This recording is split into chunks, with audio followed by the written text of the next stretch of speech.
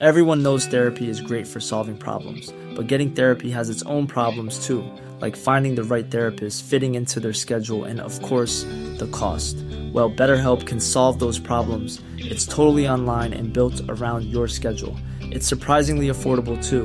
Connect with a credentialed therapist by phone, video, or online chat, all from the comfort of your home. Visit BetterHelp.com to learn more and save 10% on your first month. That's BetterHelp, H-E-L-P. One size fits all seemed like a good idea for clothes. Nice dress. It's a t-shirt. Until you tried it on. Same goes for your healthcare. That's why United Healthcare offers a variety of flexible, budget-friendly coverage for medical, vision, dental, and more. So whether you're between jobs, coming off a parent's plan, or even missed open enrollment, you can find the plan that fits you best. Find out more about United Healthcare coverage at UH1.com. That's UH1.com. Ryan Reynolds here from Mint Mobile. With the price of just about everything going up during inflation, we thought we'd bring our prices down. So to help us, we brought in a reverse auctioneer, which is apparently a thing.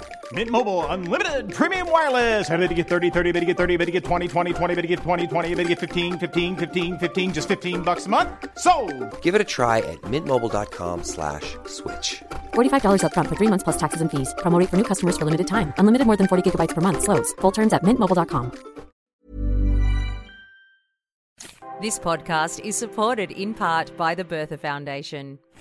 Hello, hello. We've got two great interviews for you today. Giordano from The Juice Media and also Rod Quantock. But before we do that, I just want to acknowledge I'm on Gadigal land in the Eora Nation.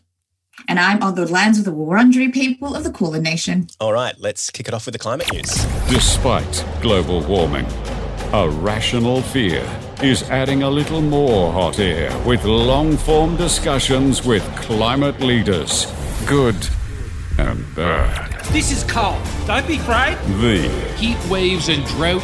Greatest. Mass extinction. Moral. We're facing a man-made disaster. Podcast. They're the climate criminals. Of our generation. All of this with the global warming and that, and a lot of it's a hoax. The greatest moral podcast of our generation. GMPOOG, for short. Now, Lynn, before we get straight into the climate news, I want to let everybody know that we are doing live shows in Newcastle and Bega for A Rational Fear. We're also going to Melbourne, but a little bit later on. We are performing June 5 in Newcastle, where we'll have James Pender from Sammy J, Kirsten Drysdale from Reputation Rehab and Hungry Beast, Lewis Hobber, also from Triple J. It's basically people who used to be on Hungry Beast. It's going to be a Hungry Beast mini reunion. It's going to be fantastic. And also James Pender's from the Ronnie Johns Half Hour, an old TV show that I used to do on Channel 10. Also, we've got Georgina Woods, who is from Lock the Gate, and DJ Dillabolical from News Fighters. It's going to be fast, funny. It's going to be like Q&A on crack. We're going to be talking a lot about the Upper Hunter. So if you are in Newcastle and you want to come along, please do. It's going to be great. Tickets have already started to sell. I think we've sold 20 or 30 tickets already. And amazing. And we're trying to work out also a workshop that you can be at, Lynn, where we do some kind of digital meme workshop where we can teach people how to make memes on the internet. It's going to be a hoot. It's going to be this funny thing where we're meeting offline, in real life, in person to do things on the internet. I think this is how all great digital activism starts, is actually not on the internet. So get excited and get tickets. So, do follow A Rational Fear on all the social medias and we'll let you know when that workshop's going to be. But June 5 at the Newcastle Civic Theatre. Get your tickets. Details are in the show notes. All right, huge week in climate news this week. We could talk a bit about Bravis losing their water license to create the Galilee coal mine, which is pretty funny. You know, it's good comedy to see these guys going ahead, creating a coal mine. But we won't, because something has wiped that off the slate. And we are very lucky to be joined by Antonia Juhasz, fellow Bertha Fellow, to talk to us through some of the biggest news happening in climate probably ever. Antonia, thanks for joining us. We just woke up to this excellent news, but tell us more. Has this been a good, bad? What sort of week has the fossil fuel industry been having? No, I'd say it's been a really, really knock their heads together, run over them with a tractor, drag them behind the the wheel of the car kind of weak. Drag them behind the wheel of an electric car, probably a new F-150 Lightning, maybe. No, I think it's like drag them behind a car that's puffing out a whole lot of polluting exhaust and make them suck it in, or making the rest of us do it and hold them accountable for it. Kind of weak. All right. And now we've had a couple of huge rulings by shareholders and by court. Let's walk us through just quickly. First of all, let's start off with Shell in the Netherlands. Shell is being forced to slash its pollution by a Dutch court. It's a massive ruling. So the court upheld that companies have a requirement under the Paris Climate Accord to essentially meet the standards of the Paris Climate Accord, and that it runs contrary to the guaranteed human rights guaranteed to European citizens for Shell to destroy the climate. And so Shell must change its practices so that it doesn't destroy the climate.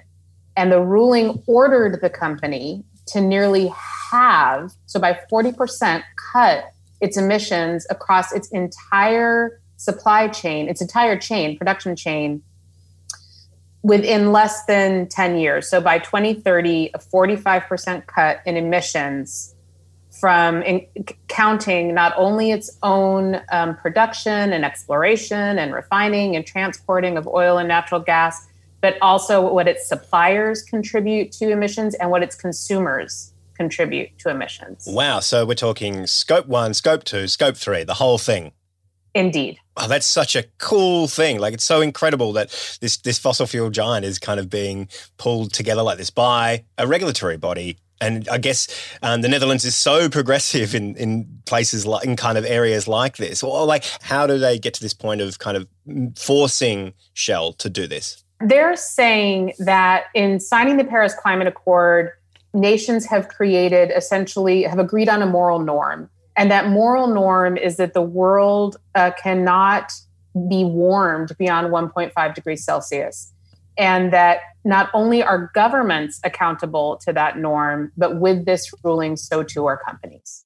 So that there isn't an international body that exists to regulate multinational corporations. And that's what the court is also saying is it is the obligation of the company to adhere to the norms of its home government and the agreements that government has signed, including the Paris Climate Accord and including human rights accords under the European Union for the case of Shell and the Netherlands. This sounds like it's going to be a great day for Australian corporates. I can see Shell moving their headquarters to Canberra, where Australia will provide sanctuary for companies like Shell to keep polluting at current levels.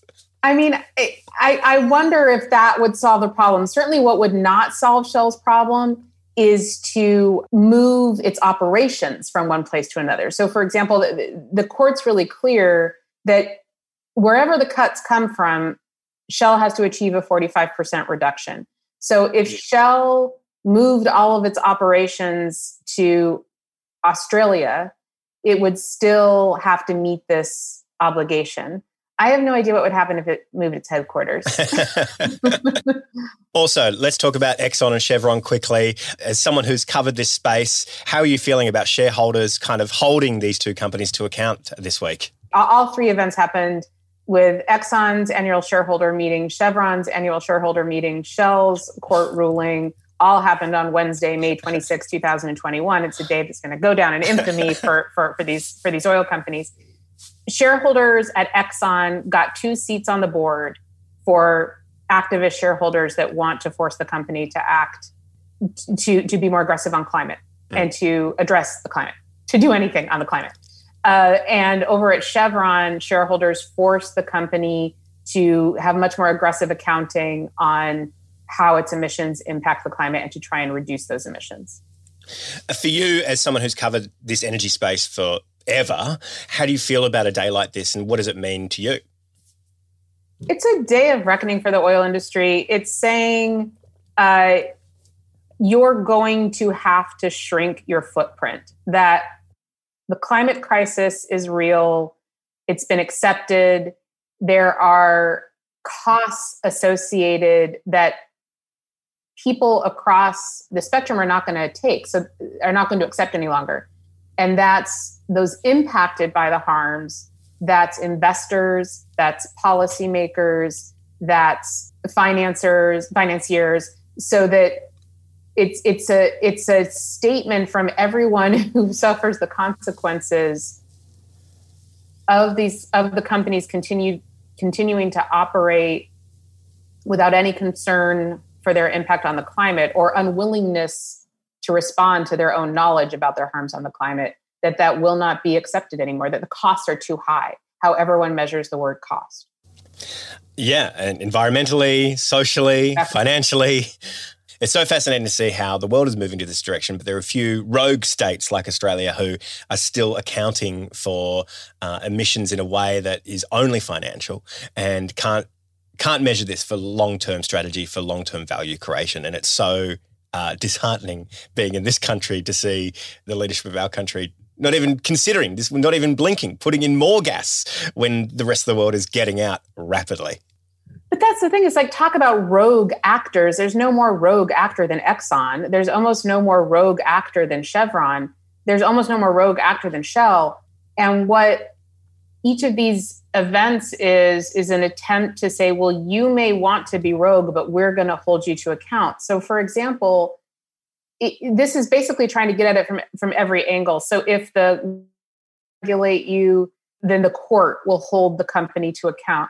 If the courts and the governments will hold the company to account, then the shareholders will. If the shareholders won't, then the lenders will. If the lenders won't, then, and that's what's happening, is that basically, this has been building over decades of organizing and activism and demands to try and get at this problem at every single way, because you're talking about the world's most powerful and wealthy, or they used to be, companies, and the world's most powerful and wealthy countries, which are many of which, if they continue to tie themselves to fossil fuels, they won't be either. So the companies are no longer the most powerful companies. When I wrote my book, The Tyranny of Oil, the world's most powerful industry, and what we must do to stop it in 2008, it was the world's most powerful industry. It's not today. Yeah. It's not the case anymore. And that is going to happen to the governments too. So I guess, Antonia, the other thing that for me kept coming up with all of this really great news overnight is like scope 1, 2, and 3 emissions. Do you mind just telling us what are scope 3 emissions for listeners that might not be aware? Oh, I hope I can. So let's see. Scope 3 emissions are the emissions that are burned by the consumers of fossil fuels. So those are the emissions that come when we drive our cars and airplanes fly. And companies have tried to say that that's not their responsibility. They've used the argument that tobacco companies use, which was, well, we know that our product is harmful and we know that it hurts people, but if you want to drive it and you want to fly it, then that's your fault. I feel like it's an argument that the NRA has used a lot as well, right? It's not guns that kill people, it's the people that use the guns. And I think fossil fuel companies have definitely gotten away with that too. People just buy the coal. I mean, how are we meant to dictate how they use it? It's not our responsibility. Handball. Exactly. And similarly, misled the public about what they knew to be the consequences of that consumption, right? So the companies knew the consequences of that consumption decades ago, and that's part of the Shell case that the plaintiffs are arguing, is that Shell has known for decades the harms of this of consumption of its product, and helped mislead the public about that, and did not act accordingly on that information. And so it also is part of, similar to the tobacco argument, is that consumers actually didn't know. They were misled about what the harms would be of that consumption. And now the companies, with the Shell ruling, are being told, actually, you have to account for that, for that consumption. And also that's what Chevron is saying, what its shareholders are saying to the company is, we're going to require you to account for that consumption as well. Thank you, Antonia Juhasz, fellow Bertha fellow. Thank you, Lynn and Dan. Look at us hanging out. Look, I think that's enough climate news, but I want to leave you with one other thing, Lynn. Our Minister for Emissions Reduction, Angus Taylor. My favourite. He was asked on 3AW by Neil Mitchell if he drives an electric car. What do you think his answer was? I mean, even though you'd think it'd be in his job description, he probably walked around the answer and told us all something a little bit depressing. It's not that he's riding his bike everywhere, but he's driving a guzzler. Now, he made it absolutely clear, and he said, I am not driving an electric car, as if he's never going to drive an electric car. He's just waiting for self-driving cars. Maybe that's what he meant. If we give him the smallest modicum of doubt. Yeah, he says, I live in regional New South Wales and drive huge distances every year, 60 or 70,000 kilometres, so I need something that can handle hard roads and distances. He drives a Ford Everest, which is a 5-cylinder car, which pumps out 225 grams of CO2 equivalent per kilometre. That's a can of Coke of CO2 every kilometre. Angus is putting 70,000 cans of Coke worth of CO2 in the air every year. Is this what the Minister for Emissions Reduction should be doing? Do you reckon he's offsetting? No, he's not offsetting. He's just put in a gas plant for $600 million where there's no money to be found. Also, he did this on the same day. He kind of came out on Twitter the same day that Joe Biden was riding around in a brand new Ford F-150 Lightning, Ford's brand new electric Ute, the biggest truck in America, the most popular car in America. Joe Biden launched it with Ford last week, and just the optics at the same time. Angus going, no, I'm not going to. There's no way I'm going to drive an electric car. No, fuck that. And then Joe Biden going, here is the most masculine electric car you could possibly get. Ta-da! And here I am driving it. And I don't know for any of our listeners who have been to the US, obviously pre-pandemic times, but their cars are way bigger than any of our cars are. These are huge monsters. So if we can make one of those vehicles electric, pretty sure Angus Taylor might be eating his words very soon for breakfast. That's it for the climate news. We've got 2 super great interviews for you today. First of all, we've got Giordano from the Juice Media. If you don't know the Juice Media, here is some of their work. Hello, I'm from the government with an important message as we enter the 3rd decade of the 21st century. Things are going, fine. Overall, the Amazon is fine, half of Africa is fine, so is the Arctic, Indonesia, Spain, Greece, even Greenland's on fucking fire. I mean fine. Scientists have coined a new term for this stage of climate change we're entering. We're fucked. Unlike the previous stage, which climate scientists called listen to us or we might be fucked, where fucked is happening and in your lifetime. This is thanks to us wasting decades piss-farting around at climate summits with non-binding emission targets, whilst handing out subsidies to climate criminals, obstructing renewables, and generally not giving a shit that rising CO2 levels are about to trigger what scientists call feedback loops. A feedback loop is the scientific term for when a species uses its own ignorance to screw itself and everything else around it so hard that its own planet tells it to git fo. Some people are already experiencing we're fucked, such as these Pacific nations facing rising sea levels, who recently begged Australia to please stop burning coal, to which Australia responded, get fucked. Really funny stuff. Always makes me laugh. Juice Media stuff has so much cut through, would you say, Lynn? Yes, and every time I see it on, scrolling through social media, I always think it's sort of real until I was like, no. There's some genius behind this. It is satire because it's just so on point with whatever's topical at that moment in time. Giordano and Juice Media have long been championing climate conversations through the comedy that they make on their channel. Another person who has been championing climate conversations is a legend called Rod Quantock, Australian comedian, been around forever. I did a panel with him in 2008 and I remember him saying something, well, I'm throwing out all of my material and just focusing on climate because there's nothing else to talk about. And I thought, oh my God, that's incredible. That's so interesting. And that's probably why I started Irrational Fear. So I should let you know that Rod's conversation is a little more depressing. So it's just very sober about the reality and the facts. And, I guess it comes with working on something for well over a decade. But when he wants to crack a joke, still funny, but yeah, this work is not easy, and I think we need to just give people at times the space to feel all their emotions. Exactly. So you can feel despair, which is an emotion, with Rod Quantock. You're listening to the greatest moral podcast of our generation. Giordano, welcome to the greatest moral podcast of our generation. Awesome to be here. Thanks, Dan. Does that feel too weighty, a weighty title on your shoulders to be part of the greatest moral podcast of our generation? Yeah, definitely, yes, but I'll do my best to live up to it. Been an absolute fan of your work for, a decade, ever since the early juice wrap news days. It's so thrilling to kind of see you grow and blow up and ultimately become self-sustaining. And I don't know how you feel about this word. Very successful. But it's a thrill to kind of sit down with you and talk through your work and talk through your process for what is essentially enlightening the world in a funny way. Oh, I appreciate that. That's very kind. Thanks. First of all, you are a historian. How does your background as a historian inform your comedy, do you think? I mean, whenever people ask me these kind of questions, I don't know how sort of deep to go, and sometimes I ask myself these questions as well. I think the simplest way of answering is that studying history really kind of like makes you think, what are some of the big picture frameworks that you have to apply? Because whenever you talk about history, it's really important to sort of put things in context, of the year that you're in, the decade you're in, the century, and then ultimately humanity and this whole journey that we're on.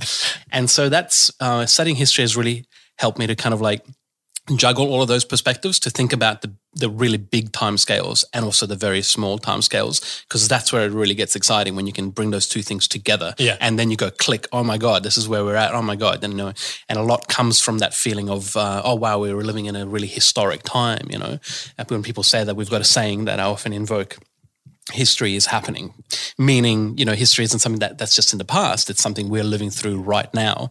It's just that we don't see it. We just think, oh, history is something in the past and right now is the present. But, in a decade from now, people will look back and see this as history. And so, well, what are we going to do about that? What kind of history do we want to leave for people in the future? So I often don't think of myself as a historian that looks at the past, but a historian that looks at ourselves from the future. Well, that's exactly kind of what I was thinking about when I was thinking about your work. Your work is so detailed and it's filled with minutiae, and I wonder, what will historians think about the work you've created 30 years' time? Do you ever think about that? Do you feel like you're almost laying breadcrumbs for future historians to kind of understand this time better? No, I've never thought of it that way. But, I think future historians will have so many fucking breadcrumbs to, I really pity future historians because, with the arrival of the internet and social media, I mean, like, how do you even keep track of, the archives of the future will be shit shows. Can you imagine a future historian coming across QAnon and trying to understand what QAnon is? Yeah. No, and then trying to go through 8chan forums and, and it's, Tell me, Giordano, what is shitfuckery? Shitfuckery is a word that kind of, materialized itself. I don't even remember when. Because I think I was just trying to search for a word that kind of tried to even get close to the level of corruption, ineptitude, arrogance, fucking betrayal of basic, morality and human rights that this government upholds on a daily basis here in Australia. And that word just came to me, as in, sort of a vision. It was like, yeah, that kind of gets pretty close to it. And I don't think when I first used it in one of our Honest Government ads, I thought it was anything special, but people really kind of latched onto it and went, wow, yes, that's what it is, And so I was like, okay, I'll keep using it. And now it's become like something that people associate with us quite a bit with the Honest Government ads. But not only you, I have seen it now sprinkled through the zeitgeist a little bit. Have you seen it leak out outside of the Jewish media world? Yeah, occasionally I see it pop up. Someone had a sign at the March for Justice in Canberra. They added cunty shitfuckery in front of it, which I thought was a very nice addition. Kudos to them. But yeah, every now and then I see it pop up. Yeah, and yeah, some people wear the T-shirt. They go through customs or arrive in Australia wearing the Department of Shitfuckery T-shirt, which I think, and then they post it on Twitter, which I think is quite brave. And so every now and then I see it coming up, which is nice. Yeah. Now, I find this time we're in is really interesting because we're at a pretty crucial time in history and human history in that. I think there's enormous humour about how we are not dealing with climate change, but it's incredibly sad at the same time. With your historian hat on, how do you think future generations will feel about the kind of delay we are having right now on climate action? Yeah, I think it's going to be brutal. Yeah, I think it's really... It's going to be horrible. The way that the weight of that history is going to put on our generation collectively. And I know that some people say, yes, we're doing something and we're saying and we're speaking up and everything, but collectively, the Gretas of the future are going to be, they're all going to be Gretas in the future. They're all going to be fucking pissed off with us, and rightly so. I mean, that is one of the reasons that I think, we talk about climate so much is that feeling of nausea really that comes with, oh my God, is this really fucking happening? Are we really doing this? Like, this can't be happening. And I already feel angry, and so many people feel angry today. So I can only imagine how that will be amplified in the future if we don't, at this point now, take a different path. Because, okay, you could say that 10 years ago there was still, uncertainty, blah, blah, blah, all that sort of stuff. And we gave the deniers so many opportunities to really sort of prove the point that, there wasn't a need to act urgently. And now we've done it.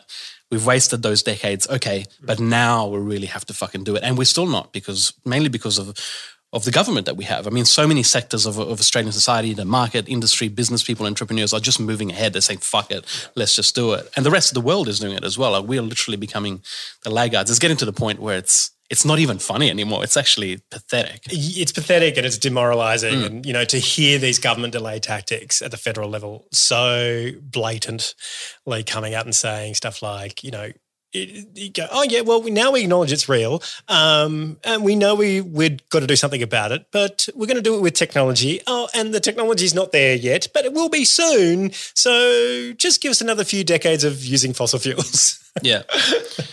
I mean, there's that element of it that is just on its own is already fucking irritating. Yeah. But then there's the other flip side of it is that there are so many opportunities that we could be embracing right now, which could absolutely secure the future of Australian manufacturing, jobs, which in turn then spills into society, education, healthcare, all of these sort of things, which could be powered by Australia becoming a renewable energy superpower. Everything is laid out in front of us. I've just been reading Ross Garnaut's book Superpower, which I really recommend. Actually, I'd want to talk about it a bit more in some of the podcasts coming up. And it's just heartbreaking, the opportunities that we're not taking, which could be benefiting Australia so much, especially rural and country Australia, which ironically is where so many of the Liberal Party, Liberal National Party seems to win a lot of seats. So it blows your mind. Anyway. Can you remember the first time you took notice of climate change or the lack of climate action as an issue that you were really passionate about, you wanted to communicate through Juice? Well, it was before Juice. I think we started the Juice Media channel in 2008. I think for me it was when I was an undergrad uni student at GWA, and I heard David Suzuki came and talk. He spoke at Winthrop Hall and he gave this amazing talk, which was quite a catalyst and a turning point. And then I had a lecturer at uni who introduced me to, sort of on the sly, gave me books and said, oh, have you read? He was actually South African, and he said, you've got some really great writers here, but they're not very celebrated here. So he gave me a book by John Pilger. He gave me a book, and then a couple of others. He gave me The Gaia Theory by James Lovelock. He was a bit of a revolutionary kind of lecturer that kind of tried to radicalize. He did, he really. And look at you. Exactly, yeah, it's all his fault. And those are kind of some of the texts that, I read when I was quite young, probably 16, 17, and that kind of really imprinted on me that issue being of urgency. I don't know, it's just been a constant theme, really. And then when we started Juice in 2008 and Rap News in 2009, I think one of the first episodes we had was about climate. So it was really pretty much the thing that we always spoke about from the very beginning, I think. For you, like, out of all the things you've done on climate, do you have one that stands out as the thing that you're like, this is the marquee climate statement that we've done so far? Yeah, we did a video about the fires towards the end of the deadly, tragic bushfires that we had here in Australia. And I feel like that really kind of tapped into where we are at now with climate, with our government's policy, which is kind of this really interesting and sort of also, terrifying approach to climate, which has been for years denying and delaying and obfuscating. And then all of a sudden with the bushfires, realizing that that's not going to cut it anymore, and then skipping the part where we say, okay, let's do something about it. Totally. And skipping that and going straight to, oh, well, we're going to have to adapt and build resilience. And this is just a reality and we have to accept it. And it's like, what the fuck? What happened to the step in between that, you motherfuckers, Sorry, I get really upset about this shit. No, well, this is the podcast to get upset about, please. And I feel like that video really kind of captured that moment quite quite accurately, and it had a great response from a lot of people. A lot of climate scientists and climate communicators also took notice, and we had a lot of sort of response from them. And one of them was Michael Mann, a climate scientist from the US who was visiting at the time for a sabbatical. And he when he came down to Melbourne, we met up and we hung out, and we really kind of connected, and we spoke a lot about climate shit fuckery, and and he was really keen to help out with. He's kind of become like a de facto advisor, and he's come back on the podcast a couple of times. So that was a real kind of catalyst. But we've done so many. There are others as well, but that was kind of the one that I feel like I'm most proud of. Let's say, yeah. I thought you were going to say he's become kind of a de facto father figure. Yeah, I think Rational Fear, we did a similar thing. Like we made a 12-minute explainer about the constant delay tactics and how the fossil fuels engaged in politics in Australia, and is basically responsible for getting rid of every single leader who ever wanted to do anything on climate action. And I remember sitting on the beach at Bondi, sitting with ash falling on me, and just texting people saying, we need to make a video. We need to get this going. Texting them. You made a great video about this. I remember. I can't remember the name, but it had a really good... Tim Minchin. That's right. Tim Minchin voiced it. Narrated it, and yeah. it was Kara Schlegel wrote it, and we just put it together. And that was really good. Are you going to do more collaborations of that sort? Oh yeah, of course. Yeah, we'd love to. But, sorry, I'm going to take over the interview. Of course, now. but things like that cost money to make. Yeah, do you know anything about making online content, Giordano? Shit costs money. But yeah, so the podcast is kind of the focus of the boat because it's cheap. So economic wise, if I've got an audience with the podcast, then I can start paying. Then I can start paying people to do the videos. Give Dan more money, people, because that was really good and he needs to make more of it. If you're listening, where should they go to support you? They know they're listening to this podcast. Now, do you have a theory about comedy and change? Do you have an encompassing theory about, if you can make people laugh, you might actually be able to change things? I don't know. I just do it because it feels, it comes naturally as this way of kind of expressing anger and frustration, and comedy is a way of doing it that sort of doesn't leave us in a sort of a puddle of inaction and sort of depressive, just inaction, paralysis. I feel like laughter takes away fear and it emboldens people, and it makes us feel like, laughter is also kind of like, it's a really unifying element. Like when we laugh, it's like, we both get that thing, and so it kind of creates a shared sense of identity of like, yes, this is shit, but we all know that we're in the situation, and that can't not be positive for change, because once you have that kind of group identity, once people understand what shitfuckery is and they bond around concepts or ideas or understandings, you would expect that to lead to change. But I mean, I've never theorized it as such, but I would say, I would agree with that. Yeah. Do you ever find yourself galvanizing your audience around a particular issue and getting them to do things? Like, do you ever because you've got such a powerful audience and you've got such a clued in audience, smart audience, and it's huge, your footprint online. Do you ever figure out, do you ever drive them to actions? We have occasionally, yeah. I mean, it depends on the topic, really. We did a video, for example, about the anti-encryption legislation that ended up being voted through by both houses of Parliament. Surprise, surprise. They're listening to this podcast right now. Yeah, great. Good job. There was a Senate inquiry submission process where you could submit comments, and so we, naively thought, hey, let's get people to submit comments to this Senate inquiry, and then maybe they'll take notice of what people are saying. And I think we drove something like 17 or 18,000 submissions to that. I mean, it's one example, and all of those submissions are completely fucking ignored. So what you're saying is democracy works. Yeah.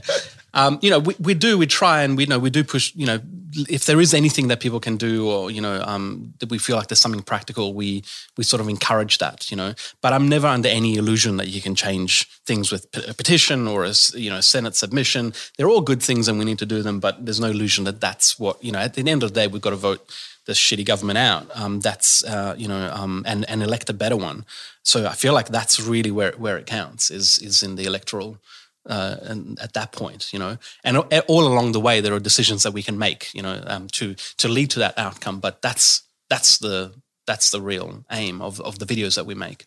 For you, all your videos are incredibly well thought out and very values driven? Do you ever have political parties tap you on the shoulder and go, hey, Giordano, want to do something about this issue that we would love you to do this to help us with this thing? Not really. I think a lot of people think that that's what happens. A lot of people sort of say, I've had a lot of people saying, oh, you must be paid for by the Greens or sometimes by the Labour Party. For some reason, never by the Liberal Party. The Greens can't afford your production values. But no, I mean, no. I think everyone kind of I feel like the parties that would want us to do stuff feel like, that we already produce content that sort of supports their policies and there's no need to waste their money on it. Yeah, so Clive Palmer, if you're listening, could you please drop Giordano $2 million to do some pro-Galilee Basin content? That's right, yeah. Have you ever heard from people in the corridors of power about how your work may inform the decisions that they're making? No, not at all. I'd love to. I'd love to be a fly on the wall when some MP or senator is watching one of our videos, but no, I haven't actually, no. I mean, that's the dream, right? The dream is to have someone go, fuck, Juice has done a video on this. Yeah. I'm pretty sure Susan Lee, Environment Minister, said that when we did a video about the Jabberong trees and we kind of focused on her role. I'm very surprised if she hasn't seen that, so I'm just going to have to imagine it. Somebody did an FOI request for the Juice Media. They said, can you send us all this? Because there was a whole discussion. I don't know if you remember a little while ago, the government sort of started sending us emails about the use of the government logo. Uh-huh. Well, they called it a logo. I always thought it was called a coat of arms. They're like corporate motherfuckers. It's our logo. And I'm like, what? Okay, anyway, so they call it a logo and they wrote us a letter saying, just come to our attention that, you're using our logo in your videos and we're concerned that these could be mistaken for real government communications, at which I nearly spurted out my coffee because I thought it was hilarious. That's all it takes to confuse real government policies with satire is just the logo. Is that all it is? Is that how close we are to sort of the reality here? What does it say about the policies? So there must have been a lot of communication going around that issue before. So somebody lodged an FOI and it was quite interesting seeing the conversations. That's the closest I've got. And somebody said in response to the video, which caused this email to be sent out to us, they said something like, this must be the latest wave on social media. And it was someone in the Department of Prime Minister and Cabinet. I can't remember who. Some staffer, and so we put that up on our banner. It was like the next wave on social media. I suspect this is the next wave on social media. Yeah, pretty much. Department of Prime Minister and Cabinet, Australian government. I mean, if you were doing a comedy festival show, that is a great slogan to put on your poster, isn't it? Yeah. I put it up there. It's still there on our Twitter banner. It's But if you don't know the backstory, you might not know what that is. So that explains why that's up there. Now, can you give me a bit of a rundown of your work process, like from ideation to creation to publishing? Like, what does that look like, in terms of your ways of working? How do you put what appears to be an enormous amount of content out every year? Cocaine is usually the first. No, I'm just kidding. Yeah, we don't put out as much content as a lot of other creators, probably not nearly as much as you put out or others, in the scene. So I've kind of, the process that I've gone for is like, I'm in awe. I mean, like you guys and The Chaser and The Shovel and Friendly Geordies, whatever. There's a lot of very prolific commentators on politics. I've kind of gone, we've got a young family and I'm past the point where I can sort of just smash it out every week or every second week. So we've kind of gone for like, okay, cool. There's a lot of people commentating on stuff on the fly, like as it comes out. And I kind of see it, even though we don't know each other personally. It's the first time we've met. I've met James from The Shovel once. We have a little bit of like a camaraderie. We're part of a team that's kind of like working individually. Sometimes, we cross paths, but generally we're kind of like working on a similar goal. And I've kind of thought, well, everyone's taking care of the here and now. And like, stuff comes out, people are onto it, straight away. I'm going to focus a little bit more on sort of broader picture, pick up some issues that get lost along the way or that maybe aren't as time, sensitive. So we put out a video every month, sometimes two, but usually one, and a podcast, So that's the time frame, the longer time frames. The work process is I spend most of that time just reading and researching and talking to people, really experts in the fields that we want to discuss. just thinking about, how to approach this topic in a way that's really going to cut through. Once the video is written, that's the hardest part, and then that's when the sort of the fun part starts. We record it. Lucy is my partner, does the voice for the video, so we get into the booth. That's always fun because we've got to try and do it between the Juno's naps and Luca's play dates and stuff. So that's another dance. And then we get our actors in, Zoe and Ellen, and that's always a fun time filming. And then I edit it in a couple of days, maybe 3-4 days, sometimes with the help of a couple of VFX, Brent, who helps out with VFX, and then we put it out. So that's the process, really. So the production doesn't take up your living room for too long a time. Like you've kind of worked it out so it doesn't, take up your life. That's right. Yeah, it takes up about a day or two of the month, or longer if we do a couple of videos, and then the rest of the time, this room where we were chatting, and it becomes like a playground, a rumpus room. Yeah. Now, what do you think is the power of subverting a government ad? What do you think is the secret sauce there? Why are people attracted to that? I don't know. It's irreverent. It usurps the voice of this government, and I feel like if this government has just done so much to erode public trust and confidence, and it's just always mincing words and beating around the bush and not really coming and being honest with people about what it's doing. The rhetoric and the bullshit really is just a constant charade, really, trying to conceal the reality of the policy. So I feel like it's the reason it appeals to people to impersonate this particular government, probably all shit governments, is that it's just cathartic. It's like, oh, fuck. Imagine if that's how this government spoke. Yes, they're pieces of shit, but at least they're honest about being pieces of shit. I feel like that would remove the most annoying part of the government, this government that we had. At least then they're honest, There's something cathartic and kind of therapeutic about that, I think. What I'm hearing from you is a smart staffer would tap ScoMo on the shoulder and said, actually, we should put out an honest ad. That way Juice Media won't have anything to complain about. We'll put them out of business. Yeah, totally. Actually, I'm scripting a video about the electric vehicle policy at the moment, and I've got a line in there. I'm not sure if I'll use it, but it's something along the lines of, introducing our future fuel strategy. The acronym is FFS, and then the next line is like, no, that's not a joke. That's part of our strategy to put satirists out of business. Fuck you, the chaser and the shovel and honest government ad shitheads.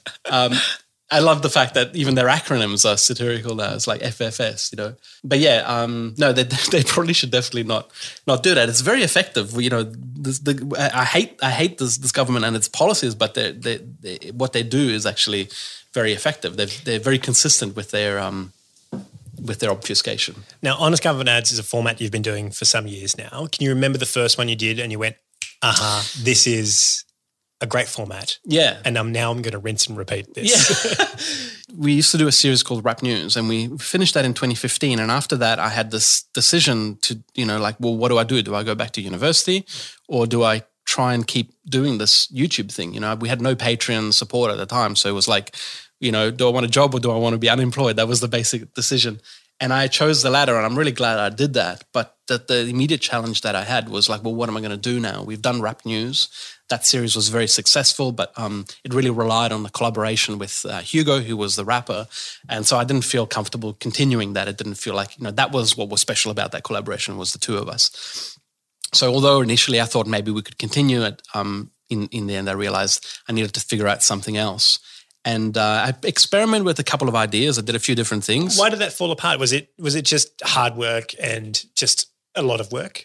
Yeah, I think, definitely. It was, I think we got ourselves into a situation where it became not pleasant to do it anymore. I feel like, I think all projects all collaborations have that window, in which you have this amazing productivity and, things work and then they don't. And I think for Hugo especially, he wanted to do a lot of other stuff. He's an incredibly talented guy. And, you should see him do live shows and freestyles.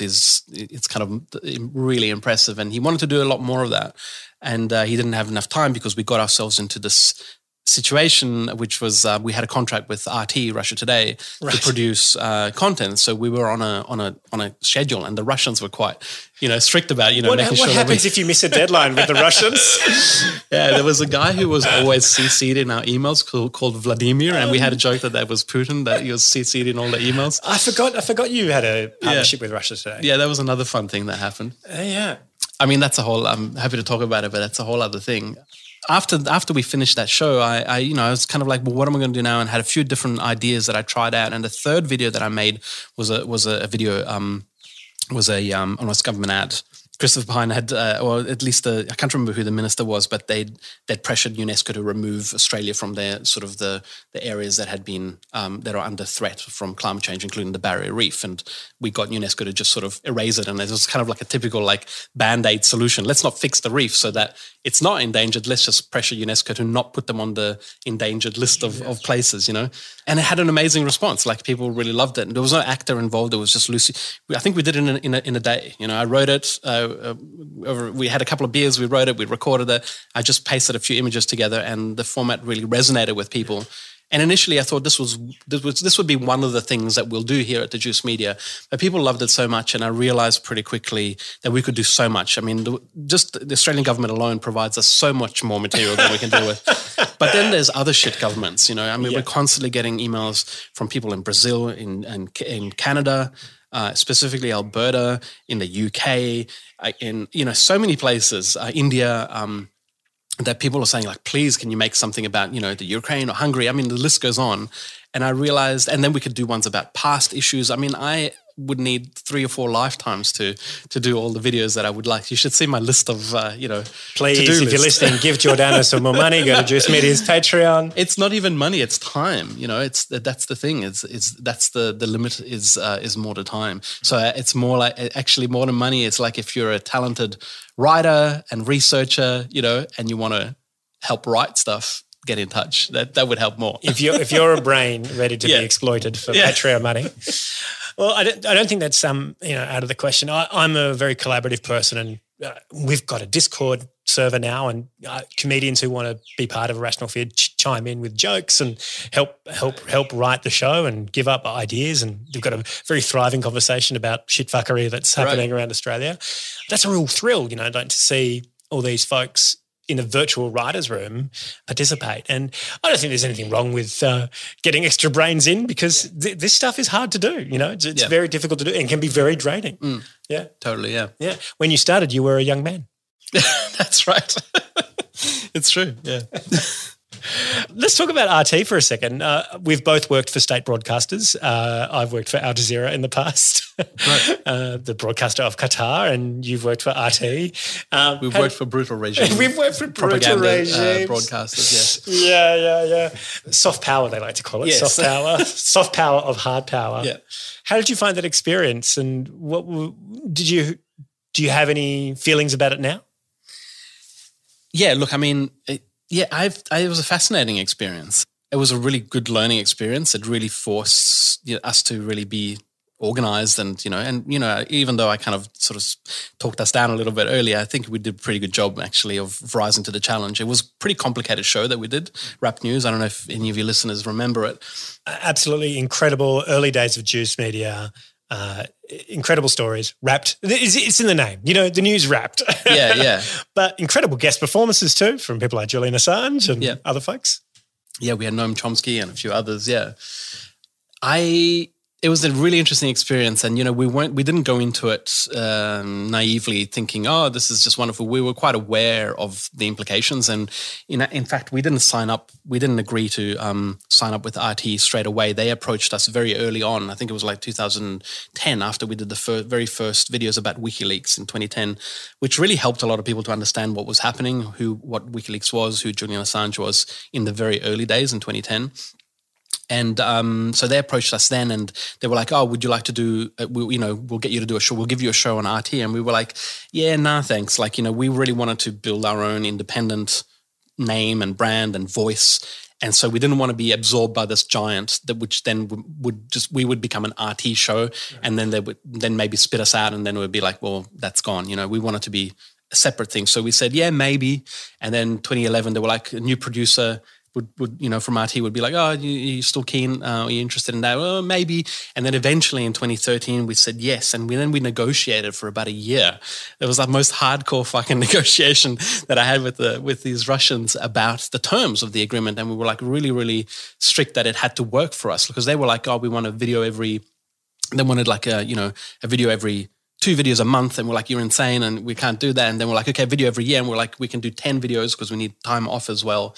And then we need full editorial independence. Like, we don't want anyone telling us what we can and can't say. The only thing that we'll censor is the swear words. And we even negotiated that we would be able to upload to our YouTube channel first, so and then to them afterwards. That's a huge deal. Yeah, so we really kind of and we were quite ready to walk away from it. Like, if they said they didn't want that, they weren't okay with it, we were like, well, that's sorry, we're going to leave it then. But they agreed to all these terms. And I have to say, to their credit, they really respected all of those terms, especially their editorial independence. I think everyone thinks that when you work for RT or possibly Al Jazeera, that you're there's some person telling you what you can and can't say or removing words. Actually, the funny thing is I've had that happen with Western NGOs that I've worked with, who've really kind of tried to bully us into what we could and couldn't say. And I've said to them, I'm not going to name them, but I actually said to one of them, I was like, this is fascinating. I've worked with RT, Russia's state television, and over 2 years, and we never had anyone telling us what you're telling me now over the phone. It's like, I would argue I had more editorial freedom at Al Jazeera than I ever had at the ABC. It speaks, it says something. Yeah.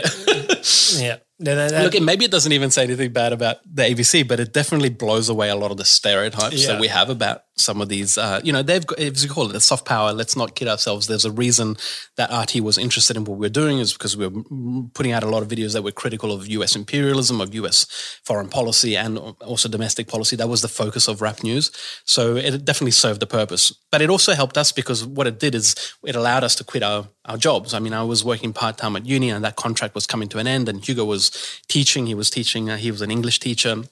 And it allowed us to fulfill our dream, which was to be full-time creators. It gave us that freedom.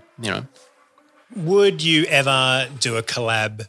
Now the US government's changed. Would you ever do a collab with the US government? Say on the Green New Deal or something like that. Oh, you mean with the Biden government? No, definitely not. Yeah, I would. That would be the surest way to destroy all the goodwill and independence and the value of the brand that we've created. Yeah, totally. No, I mean, sometimes if we're going to support what governments are saying, we did a video about the coronavirus last year, just as the pandemic was kicking off. It was mid-March, and there was so much confusion. I'm sure you remember. It was like, is it, what do we do? Do we, do we wear masks? Don't we wear masks? Do we take it seriously? Don't we? What do we wait? And we put out this video, which basically, it helped really governments to put out this. In fact, we put it out before the government was able to come up with its own coherent communication strategy. So sometimes we help governments, in that regard. But I'm not. Many would argue that they're still trying to come up with a coherent communication strategy. Absolutely, yeah, totally. But sorry, I was just going to say with RT, one of the little stories that I think maybe some people appreciate it, but I think so many people, it just kind of went under the radar.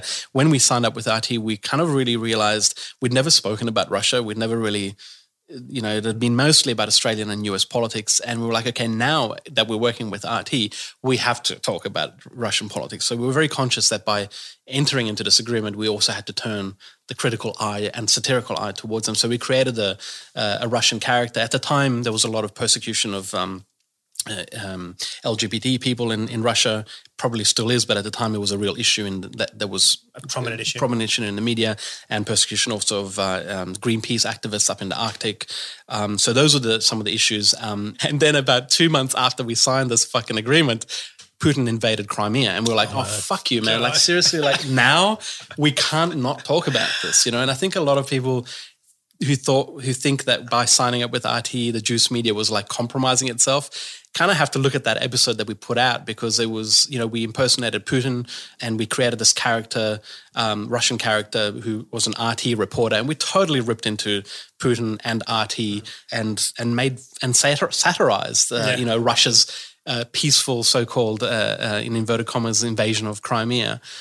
So yeah, that was some of the stuff that we did to mitigate our concerns around working with this propaganda arm of Russian government, was to actually, okay, we'll do this, but now we're going to make satire and make fun of you as well. So I feel like that was our attempt to balance the two things. And obviously you felt safe being here in Melbourne, far away from the heavies of Russian security. Yeah.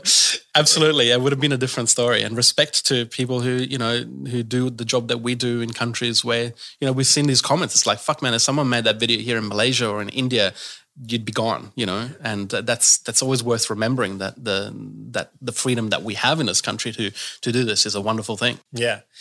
I made a Where the Bloody Hell Are You video on Manus Island, and I got deported from Manus Island. From Manus Island. Yeah, right. Back to Australia. Yeah. Good as it wasn't the other way around. It was the other way around, which is possible in theory, I guess. I mean, there are Australians locked up on Christmas Island as we speak. And Dutton can strip your citizenship if you have a dual one. Yeah. Are you excited about Dutton sending out cease and desist letters and threatening people with defamation? Oh well, I'm just disappointed that I haven't received one. Have you? What's the best postal address for Dutton's people to send you one? No, I haven't sent one either. No, I haven't been sent one either. Who has he sent them to? Just people on Twitter who said remotely defamatory things about Peter Dutton. On Twitter? Yeah. Are you kidding? Wow. Yeah, I know. Yeah, what a thin skin. I remember the first time I made a kind of government ad parody would have been 2006. It was a Where the Bloody Hell Are You parody. Right. And I got a cease and desist from Gilbert and Tobin, who are Tourism Australia's lawyers, saying that the music that I'd used was exactly the same. But it wasn't, because I got my music commissioned to be a sound-alike. And so they asked me to pull it down. What idiots. They asked me to pull it down off my website. And I said, the only similarity between my music and your music is the word nah, because it was nah, nah, nah, nah. So I said, I've done a do version, a whistle version, and a Crazy Frog remix version, and I've republished those. So yeah. So, it's And what happened in the end? Oh, I never heard from them again. But it was, so you didn't cease and desist? No, I kept publishing. Right, good. And spread it far and wide. Respect. But that was the first time that I went, there's real power in using the tools of propaganda against the propagandists. Oh, totally. Yeah. No, absolutely. And they're scared. Absolutely, they're scared enough to send you a letter. Yeah. As a 25-year-old kid, that was super exciting to me. Yeah. Yeah, totally. Yeah. It's also a reminder that we have really shit copyright laws here in Australia. We don't have a fair use. In theory, there's a fair use exclusion in the Copyright Act, but it's never been tested in court. So I found out about this when we got letters from. It wasn't from the government for this. It was from the writers of the John Farnham song "The Voice," right? Which we got Julian Assange to parody. So we changed the lyrics and we got. We didn't change the music, but we got it. We re-recorded it, so it wasn't the actual song, and we got a session musician to sing. And I just thought, this is a parody. It's obviously modifying it. It's obviously it fills the definition of parody. It should work under satire and parody for fair dealing. You would think so, but because of the shitty. Untested fair use clauses here, the publishers were able to sort of put pressure on us and say, well, we don't agree. We don't agree that that's a satire. And then the early response you can have is like, we'll see you in court. And I was like ready to do it. And I was like, is anyone going to take this on? Because this would be a great, this would set a great precedent, for testing the fair use clause in the Copyright Act. Absolutely. And a very public one too. Yeah. Now, if that happened again today, would you go to court? Yeah.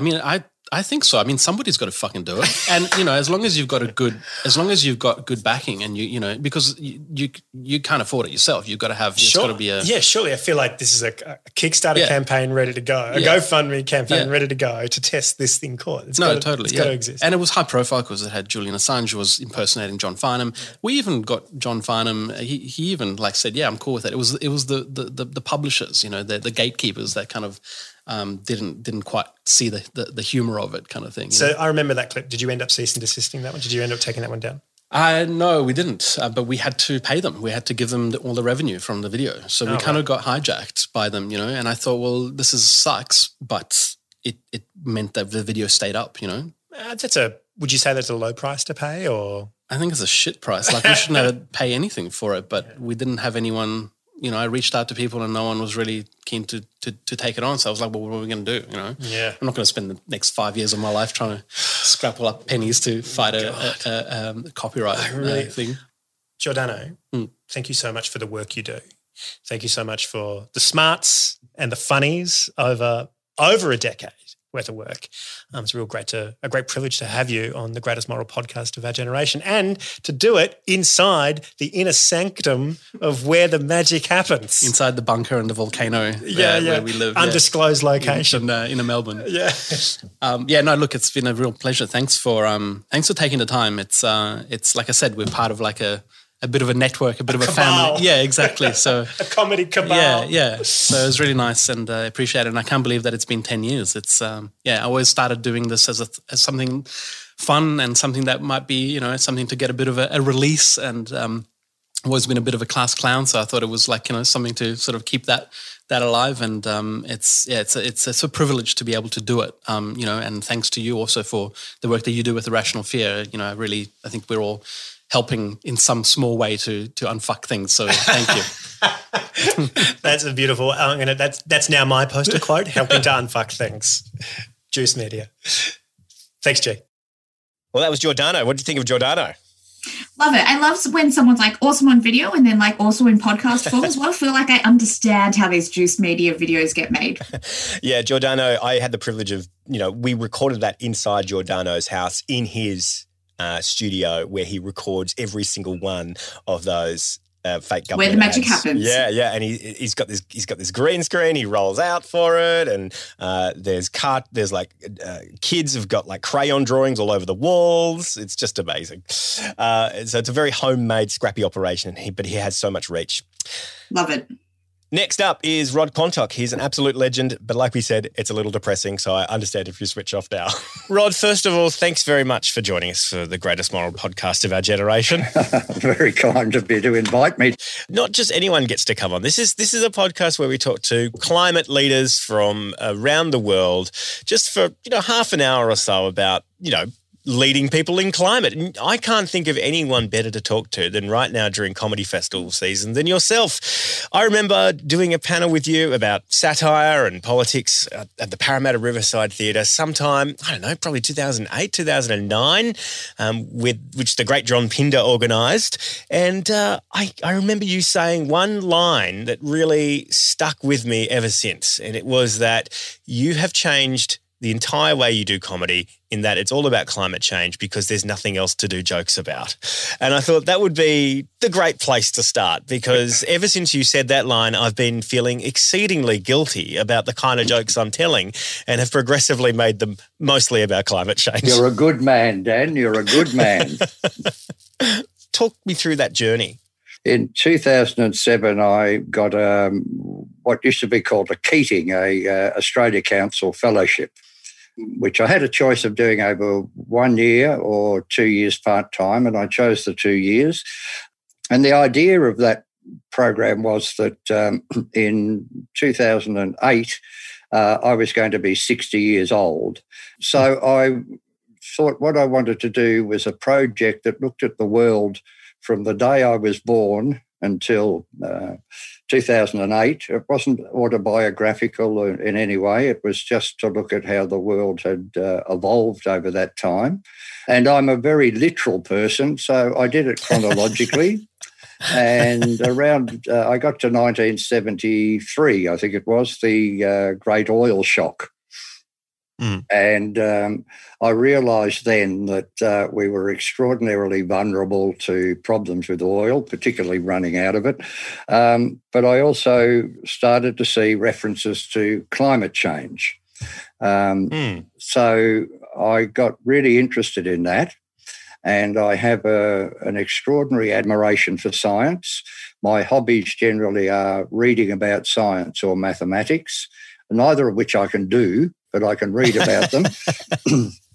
And as I read about it, and I just read about it, and I just read about it, I just saw that it was an extraordinarily overwhelming problem, an existential threat, which is now within a year or so, I worked out that we're heading for the sixth major extinction. And in 2008, I really thought, well, what you got to do is tell people that the climate's changing, and it's a really big problem. So 2008, that seems not so long ago. That seems like a time before this kind of reached zeitgeist. You were very much ahead of your time, and I think for talking about this, within the general population. Is that your impression of that? Look, and it remains what it was then. It's just another item in the news. Okay, it gets overwhelmed by Prince Harry going back to England, and it gets overwhelmed by Buddy Franklin's groin, and and floods here, and very few commercial interests in their news coverage mention climate change as a factor in weather disasters. 98% of Australia's fauna might have gone extinct, but there was a footballer that pissed in a dog's mouth. That's so exactly we should probably right. focus on that. Look, I've stopped blaming anybody. I mean, I blame the people who know and deliberately obfuscate. But the other side of it is that it's not just climate change, it's a systemic problem. It's the way we live, and it's the way we consume, and it's the way that the propaganda of capitalism keeps lulling us into thinking that infinite growth is possible on a finite planet. And so I've given up. We're going to have a mass extinction. It's going to become unlivable in parts of Australia in the very near future because nobody's doing anything. Even the countries like Germany or I don't know, think of another one that might be doing something, are not doing enough. And because really what you have to do as a policymaker in dealing with climate change is you've got to say to people, you've got to have less. And politics is really based on telling people they can have more. And the first person that says you've got to give up your V8 Holden for a car that just goes and doesn't go brum, brum, brum, those people are not happy with the idea of transitioning to a low-carbon economy. And we now probably have to reduce our economic output by more than 10% a year to reach any sort of feasible goal by 2030. And that's just not going to happen. So I'll look at a way. I still do stuff about climate change. Nobody wants to hear it, so I don't get many bookings. Well, that was my question. Like, how did you feel when you made this kind of commitment to do this back in 2008? How did you feel about the rest of your comedy career?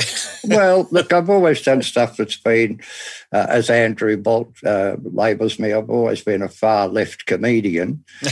Most people aren't interested in politics. People don't know enough about politics for you to make really sophisticated jokes about it either.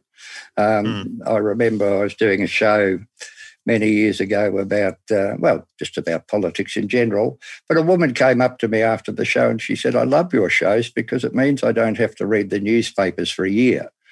And that's what I do. I mean, it's probably what you do. You read things that the general public don't read. You follow stories and issues in a way that people who go to work 9 to 5 and then find the cheapest cocktails in central Sydney don't have time to do. So that's what I did. And because of, personal issues around my family's health, I don't get to get out much anyway. So I just tracked myself down this horrible rabbit hole, which I really wish I'd never gone down. But at the beginning, back in 2007, 2008, when I started introducing climate change and the limits to growth into what I was doing, I really did think it was just a matter of telling people.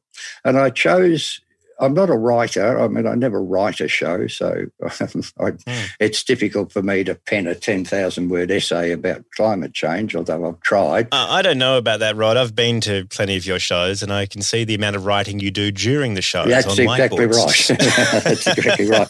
Look, my hard drive, I've got a terabyte of stuff on climate change, everything from a wonderful program that David Attenborough did in 2006 on climate change, telling us exactly what I've been telling you now, never shown in Australia, and nobody paid any attention in the countries where it was shown. And then I saw all these scientists who were writing popular articles in magazines and newspapers, and I thought, well, that territory is pretty much covered, and it doesn't seem to make any difference. And one of the things I thought at the time is you can't change people's minds in 5 minutes. And you can't even change their minds in an hour. No. You really need to get them to commit to understanding what you're talking about, and very few people do that. I've made a few climate change friends over the years who share my despair, but we've stopped talking about it to each other. So it's got to that level. I mean, I still need to make a living, and if I'm going to go and talk to people, I'll talk about climate change and peak oil and, the fact that 96% of all animals on the planet now today are either humans or the animals they eat. It's just we have so overshot the limits of the planet, and there's just no way back. So, look, it's really distressing. I had a time there about 6 or 7 years ago when I thought, well, look, this is the problem. All the people I talk to, and, you don't buy tickets to a show that you don't want to know about. So the people who come are, down the path. But what I saw was a lot of great, good, wonderful people who were basically giving all their spare time and a lot of their personal wealth to trying to transition to a carbon neutral economy. And I knew it wasn't going to happen, and I knew they were wasting their time. So I tried to redirect their energies, if you like, not into changing the global economy, not into changing the Australian economy, not even changing the Victorian economy, but to find ways to live sustainably within small groups, that's the future. That's what's going to happen. And if you can't live sustainably within a small group, if you remain dependent on the system that's crumbling, you're going to die. You're going to die. I mean, next pandemic, I had a job at Melbourne University for 2 years back in 16 and 17, I think, as a research fellow. And I did a lot of fellowing and I did a lot of researching. And I sort of got to the point where I didn't want to know anymore. I knew too much. But I did produce, it's not finished, it'll never get finished because I'm not a writer, but I did produce a long-form document which included predictions for the period 2018 to 2030. And one of the things I predicted in that back in 2017 was a global pandemic, viral pandemic in 2023. No way. Well, if you do the reading, you don't have to be I'm not a genius. I'm just somebody who reads a lot and has particularly my admiration for the scientific method is overwhelming. But it's like everything that humans do, it has a dark side. With that prediction, what were the steps that led you to that prediction? What were the things that you concluded that 2023 roughly would be when a global pandemic would happen? Well, this was, I can't remember when SARS was, but there had been a number of diseases which had passed rapidly, mainly because of aeroplane travel, that had passed rapidly into a global environment. And so I read about that as one of the problems we faced. And the literature I read just said that this is going to happen. It's going to happen very quickly. And there will come a strain, which is COVID, and there'll be worse than COVID to come because viruses are very clever.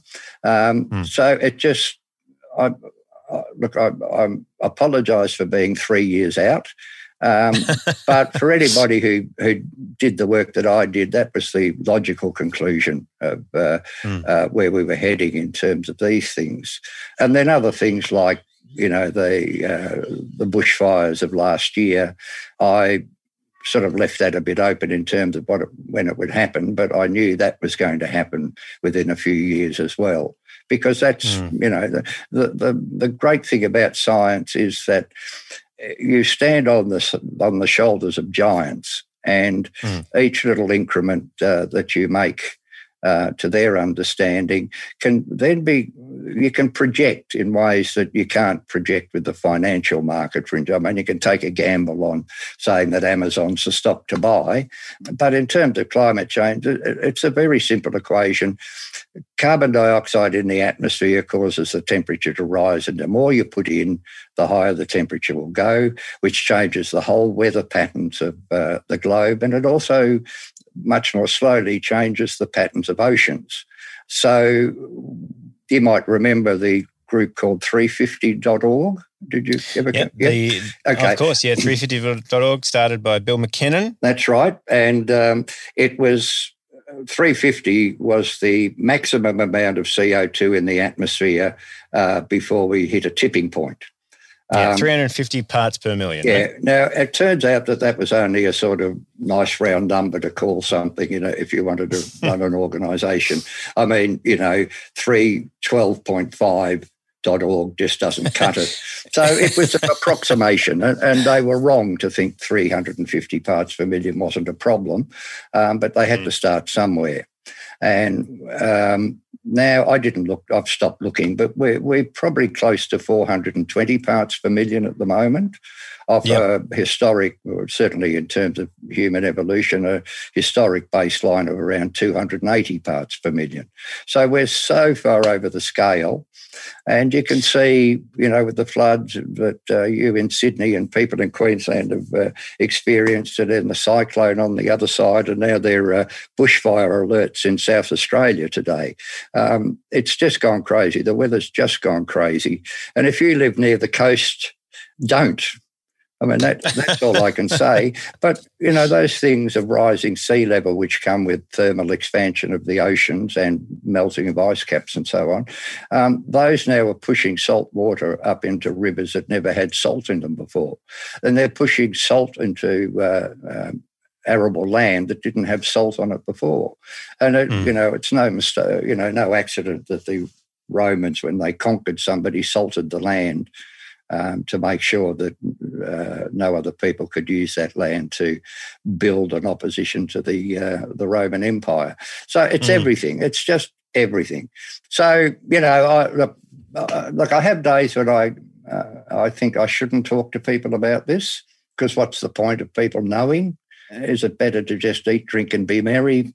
But it's something that I think certainly, I remember an article by Andrew Bolt. I don't read him anymore because he gives me an ulcer.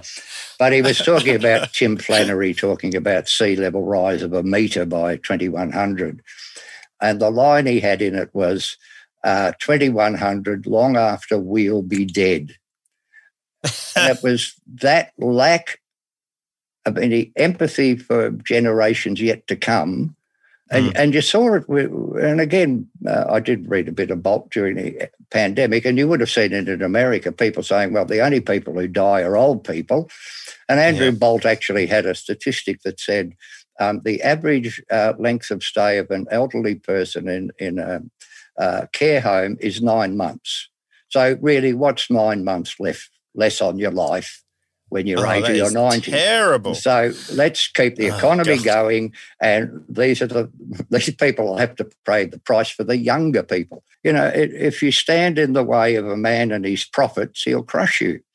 And that's what's happened with the climate debate. This is a really strange kind of attitude to have. It's only when you realise that conservatives, the only thing they're conserving is their money. Yes. Like, that's the only thing. It's a very strange word to use for them. But see, these are the people who are buying bunkers and fortresses in New Zealand. I mean, these are people who think they can buy their way out of any problem. Does this speak to your idea of living within small groups as opposed to on your own or in the big systems? Well, you can't. Look, I mean, there are people who literally do live on their own, and I'm sure there's, tens of thousands of them around the world who've chosen that path. And I did look at the sort of utopian sort of 60, 70 ideas of communes, but they never last because people are people. And that's the overarching problem. If I die or when I die, I shouldn't say if, when I die, I want to have put in the Oxford Dictionary of quotes, Rod Quantock said, the problem with people is they're only human. And that's the problem with people. You know, we're malleable. We've got wiring that crackles and breaks, and you know, we just are. There's no other species on the planet that has such a diversity of mood, temperament, and lust and greed and the 7 deadly sins. You just never see a greedy lion. You see a lion that's had enough to eat and they go to sleep. So we are the problem. And it's been a battle, you know, it's a philosophical battle that goes back to the very beginnings of humans, the battle to understand where we sit in all of this and what our obligations are to each other and to the surrounds. And the one book I always recommend to people is a book by a guy named Daniel Quinn, who wrote a book called Ishmael. And Ishmael, I won't bother you too much with it, but Ishmael ends up being a sort of Socratic dialogue between a captive gorilla and a writer who's sort of wondering why the world's fucked and should he try and fix it or what should he do. And it's a dialogue about humans' place in nature. And Quinn draws a line between two ways of living with the advent of agriculture. Basically, prior to that, people did live in small groups. They didn't fight much because everybody knew everybody else, and the little group had a way of dealing with people that, like Aboriginal people, laugh at in their sort of traditional way of living. They'd laugh at people who did things they disagreed with. They'd humiliate them with laughter. People had ways of dealing with it. But what agriculture did, first of all, it formalised the ownership of land, and prior to that, nobody owned anything. They shared it with everything else. And then it developed systems to protect their ownership. Because an acre of land given over to crops can support a lot more people than 10 square miles of the equivalent amount of crops, population started to aggregate and accumulate and grow. And then, of course, you needed hierarchies because there were people in that community that you never saw but could come round and kill you tomorrow. So there were systems of law and systems of politics and hierarchy and of course, religion came into it. So there just was that time when we went from being part of nature to trying to control nature, and that's what we've done ever since. You know, I lived next door to people when I was growing up who used to vacuum their lawn. They'd go out and rather than rake the leaves, they'd actually vacuum them up. And you know, with a blower. Yeah, and I mean, air conditioning is another way of how we've tried to control nature. I mean, everything we do is to keep nature at bay. It's a place that frightens and terrifies us, but it's also a place to exploit. And we've done that, you know, to the ultimate peril of the planet. It's really sad. And look, I at different times I try to float above it all and try to be that wise fool that looks down on you all and goes, ho, ho, ho, look at you silly little ants. But you can't. You're in it. You're part of it. And so, as I said, I don't put much more time into studying these things because I'm only learning what I already know, and I'm not being arrogant with this, but I think the one thing I bring to what I do always is some sort of intellectual honesty, I suppose. And I've always tried, there came a time in my comedy career, and I've not really since the 60s have I done comedy that's autobiographical. I'm not interested in my relationships as a public event. I'm not interested in my family as a public event. I'm not interested in lots of things as a public event, but I'm interested in public events as something to talk about. And I finally got to the point where I realised that comedy is a tool. and that it is a privilege to be able to get up in front of now 6 people, but what used to be 500 or 600 people, and talk to them using comedy as a sort of sugarcoating about things that are really important. When you were doing climate comedy, what made you feel the best? Like when you were doing the comedy, what kind of gave you a sense of either progress or change or achievement? Can you remember a moment? No, not a moment. As I said, I talked to the converted, so in one way, it was a safe space for me to do this stuff. But right. I used to do corporate stuff before they woke up to me. And I did, of all things, I did a conference for plumbing suppliers. Right. So I talked to them about water and climate change. I talked to them about urban fabric and climate change. I talked to them about plastics and climate change. I talked to them about... And look, I think I'm a reasonably good comedian, and I did make them laugh, but I did make them think, and a few of them did come up to me afterwards and talk to me about it. And great. So, I mean, look, it would have floated out of their minds by now, I'd imagine. But in that moment, you did get the feeling that you'd done something positive and good. Did you ever think when you started doing climate comedy that you could make a difference? Yes, absolutely. Absolutely. My first thought with it all is that, as I said, you can't change people's minds in 5 minutes. You can't change people's minds if they're told that the extraordinary flooding that you've had up there in the last few weeks is contributed to by a large degree. And I would think within a week or two, scientists will tell us exactly what proportion of that rain was generated by climate change.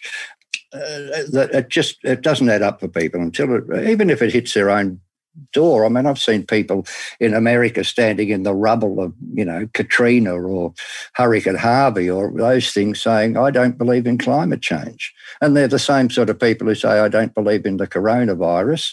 It's just too difficult. So, and so I thought the only way to do it is in some sort of long form way. And making it personal, there's nothing like a live performance. Television never, particularly in terms of comedy, never carries that extraordinary feeling that an audience and you as a performer get from being in the same room. But, yeah, all I do now, unfortunately, is I scare people. I used to get bookings in high schools to talk about it. Yeah. And I did do a primary school, which was great fun, but I did a high school, it'd be 10 or 12 years ago now, and a mother contacted me afterwards and she said to me, how dare you tell my son we're all going to die?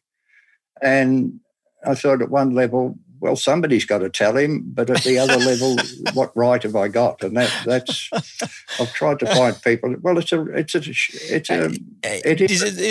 it people like this that discourage you from doing it, or is it something else? No, what discourages me is that even if the whole world turned around today, it's over. It doesn't matter how much you cut carbon emissions with 420 parts per million today, and it goes up, it seems insignificant, but it goes up 2 or 3 parts per million every year, and it just rockets along, but there's a lag. There's a lag between a molecule of carbon dioxide entering the atmosphere and its capacity to fully express the energy it's captured. So, and that's quite a lag. And getting carbon dioxide out of the atmosphere is short of some technological miracle, which I can assure you will never appear. It's going to take thousands of years to get the climate back to what it was, and then many, many thousands of years for life to evolve in that new stable climate. And by then there's probably going to be another ice age. So, we had one shot at what's called the Holocene, the Goldilocks era of life on this planet. It's the only geological period in 4.5 billion years that has had a stable climate at this global average temperature of 13.7 degrees Celsius in the history of the planet.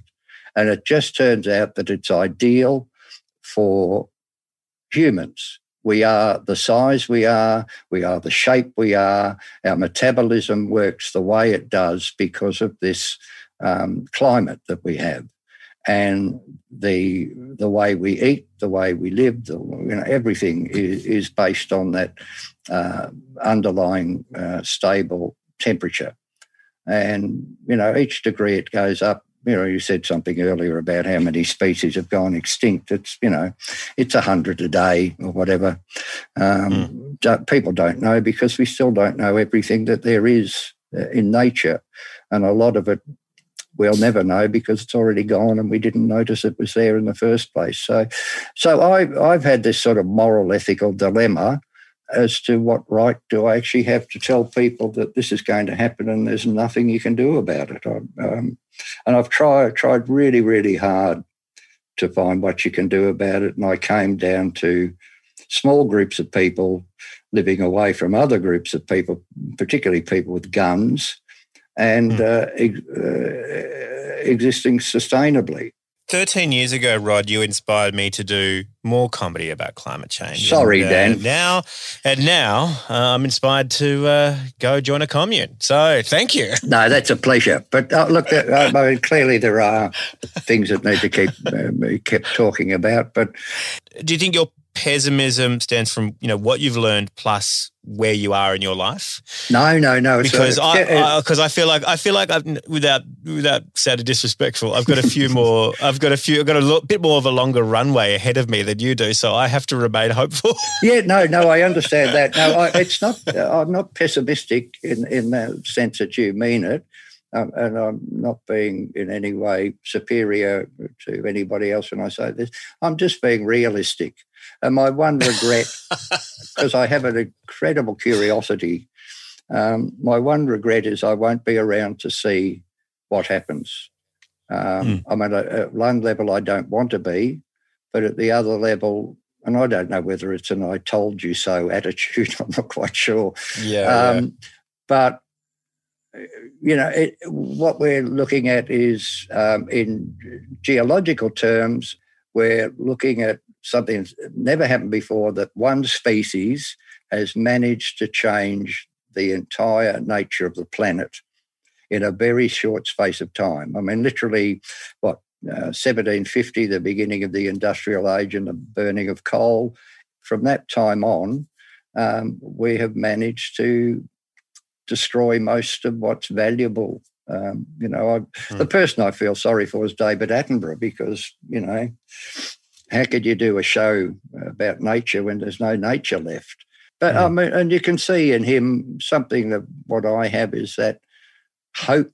I hate the word hope because hoping for something stupid. But anyway, that hope that, something you say may trigger a switch that makes changes.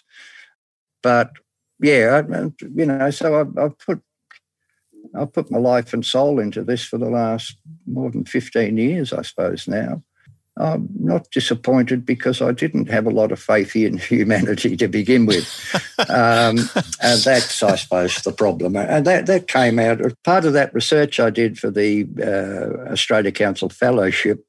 I was born in 1948. 1948 was the year that Israel became a nation at the expense of the Palestinians. That is still a festering wound 73 years later or 72 years later or whatever it is, 73 years later.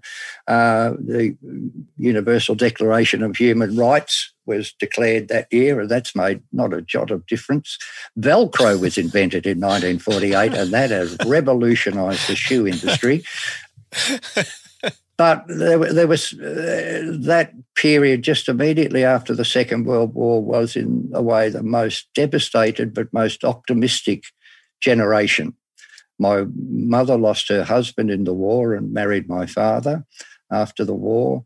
That was when things like welfare came in England, nationalisation of industries, a genuine attempt to reward the ordinary people who'd suffered through that war with a share of the good life that was coming. And the average manager of a business made 7 times more than the average worker in that same business. Today they make, I think it's more than 70 times what an average worker earns. Yeah. Real wages haven't gone up for 30, 40 years or something. And yet the wealth of the wealthy has so concentrated that now I think 3 people now own half of the wealth of the world. And that's not what my parents invested their lives in achieving. And the 60s was that their children rebelled against consumerism, and they rebelled against, obviously, the Vietnam War, but they had ideals which have been crushed out of people now. And it's been done at an industrial scale. The use of propaganda, marketing, PR, psychology. There's not a toy in the world today that isn't designed by psychologists. Everything is aimed at your behaviour. Everything you think and do is harvested in some way by somebody who can then just press particular buttons in you that you will respond to. And I think last time I read, they only need 8 data points to work out your sex, your race, your income level, your age, and God knows what else. And you know it like everybody else. If you don't turn off your pop-up blocker, you suddenly start to get things that seem very interesting to you because they're deliberately there because they're interesting to you. We recommend this. People who like this also like that. And anyway. Yeah. Yeah, there was a case of that story in the US where a local Target sent a teenage girl a whole catalogue on baby stuff, and her parents found out because the Target knew that she was pregnant before she did. Oh, yeah, okay, all right. Yeah, so how do you, when the traditional media is so corrupted, when politicians are corrupted, when the internet only takes you where they know you want to go as opposed to where you want to go. Everybody's a prisoner now. They know too much about us and, but Freud, I blame Freud. It's all Freud's fault. There you go. I've said enough. Well, Rod, thank you so much. I really appreciate the healthy dose of realism that you've given us on the greatest moral podcast of our generation. Generally, a more positive forum, generally a more hopeful podcast, but not this one. No. You've restored the balance of where people's heads should be. Let me ask you, as someone who I look up to and has been a mentor of mine, and what do you think I should do with my comedy skill set or with what I have to offer? Do you think I should even bother continuing, or is there something else I should be doing? Well, look, I guess it comes down to the fact that you need to think you're doing something. And so, I mean, without getting too mutually backslappy, I really admired you because of the path that you've taken with your comedy. Yeah. So, I haven't given up in the sense that I don't continue to try and talk to people and make people see what's going on. But as I said, you can now, wherever you live, go to the Bureau of Meteorology or the CSIRO and they'll tell you how much rainfall you're going to get in 20 years' time. They'll tell you how much the average temperature where you live will go up in 20 years' time. It'll tell you, I used to think Tasmania was the place to go, but Tasmania's future isn't great. So I recommended, what was the name of it? It's the southernmost town on the southern island of New Zealand. But I told too many people about it and the real estate prices have gone up, so I won't be going there. Look, there are places, but where you are isn't the place. If you're in a high-rise building that depends on air conditioning and mechanical ventilation and a lift, you're not going to stay there. You can't live there. You can't expect, the pizza delivery boy to climb 18 flights of stairs to give you your pizza because you can't be bothered going out to buy the ingredients. Or everything will be different to what it is today. And, to get people to understand that is, it's an important first step. And that's why I did the Tim Tam. I really tried to make it personal. And that's what, I don't want to tell you what you should do or how to do it, but it's about making it personal. It's about taking it away from, polar bears will become extinct, the ice caps will melt. It's not personal to people. Everybody's got a DVD of David Attenborough standing next to a polar bear, and that's all they'll ever know about polar bears.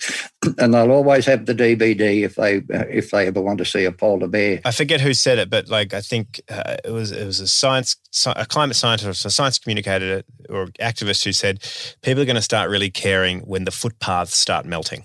Yes, that's exactly right. And the town you're thinking of, I think that's Invercargill. That's it. Right? Yeah, it is Invercargill. It's got the best name in New Zealand, Invercargill. Yes, I know. It's all lovely, and it's a beautiful little town and very, very remote. I keep telling people in small country towns that if they've got an Anzac memorial with a cannon in it, clean it up and point it back down the road towards Melbourne, because when people start fleeing, that's the last resort. Anyway. And of course, we saw that. We saw that during the pandemic. As the pandemic hit the cities, everyone hit the countryside. Yep, absolutely. And toilet paper. That was toilet paper. Make your own toilet paper. Yeah. And there's an idea. I've never worked out a way of monetizing my concerns, but that may be it. You could do a masterclass on how to make toilet paper and sell that online. Yeah. Please don't use poison ivy if you get stuck. Anyway. Rod, thank you so much for joining us on the greatest moral podcast of our generation. It's always even though you may think you're being a realist, for me it was absolute joy. Good on you. Bless you, Dan. Bye. And that's it for the greatest moral podcast of our generation. Big thank you to the Bertha Foundation, Road Mics, all of our Patreon supporters, and also please do come along to our Bega shows and our Newcastle show, and later on our Melbourne and Sydney shows. June 5 in Newcastle, June 13 in Bega, June 24 in Sydney, and July 10 and 11 in Melbourne. Of course, inshallah. I mean, who knows what Melbourne's going to be like after. Look, we don't want to welcome you into our state potentially. It's a time will tell. Yeah. I mean, we are recording this on Thursday morning. Do we know how long? Before the press conference. Is it going to be lockdown? What's your bet? Having come from 112 days of lockdown last year, 5 days is nothing. So if that's what it takes, let's bring 5 days versus 100. Thanks for listening. Thanks for subscribing. Let us know how you feel about this podcast on iTunes with a 5-star review or 4-star, but whatever. Thanks a lot. Bye, everyone. Bye. Even when we're on a budget, we still deserve nice things. Quince is a place to scoop up stunning high-end goods for 50 to 80% less than similar brands. They have buttery soft cashmere sweaters starting at $50, luxurious Italian leather bags, and so much more. Plus, Quince only works with factories that use safe, ethical, and responsible manufacturing.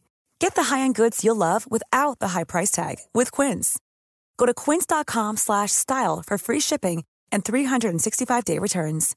When you make decisions for your company, you look for the no-brainers. And if you have a lot of mailing to do, Stamps.com is the ultimate no-brainer. It streamlines your processes to make your business more efficient, which makes you less busy. Mail checks, invoices, legal documents, and everything you need to keep your business running with Stamps.com. Seamlessly connect with every major marketplace and shopping cart. Schedule package pickups and see your cheapest and fastest shipping options from different carriers, with rates up to 89% off USPS and UPS rates. And with the Stamps.com mobile app, you can take care of mailing and shipping wherever you are. Make the same no-brainer decision as over 1 million other businesses with Stamps.com. Sign up with code PROGRAM for a 4-week trial, plus free postage and a free digital scale. No long-term commitments or contracts. That's Stamps.com. Code PROGRAM.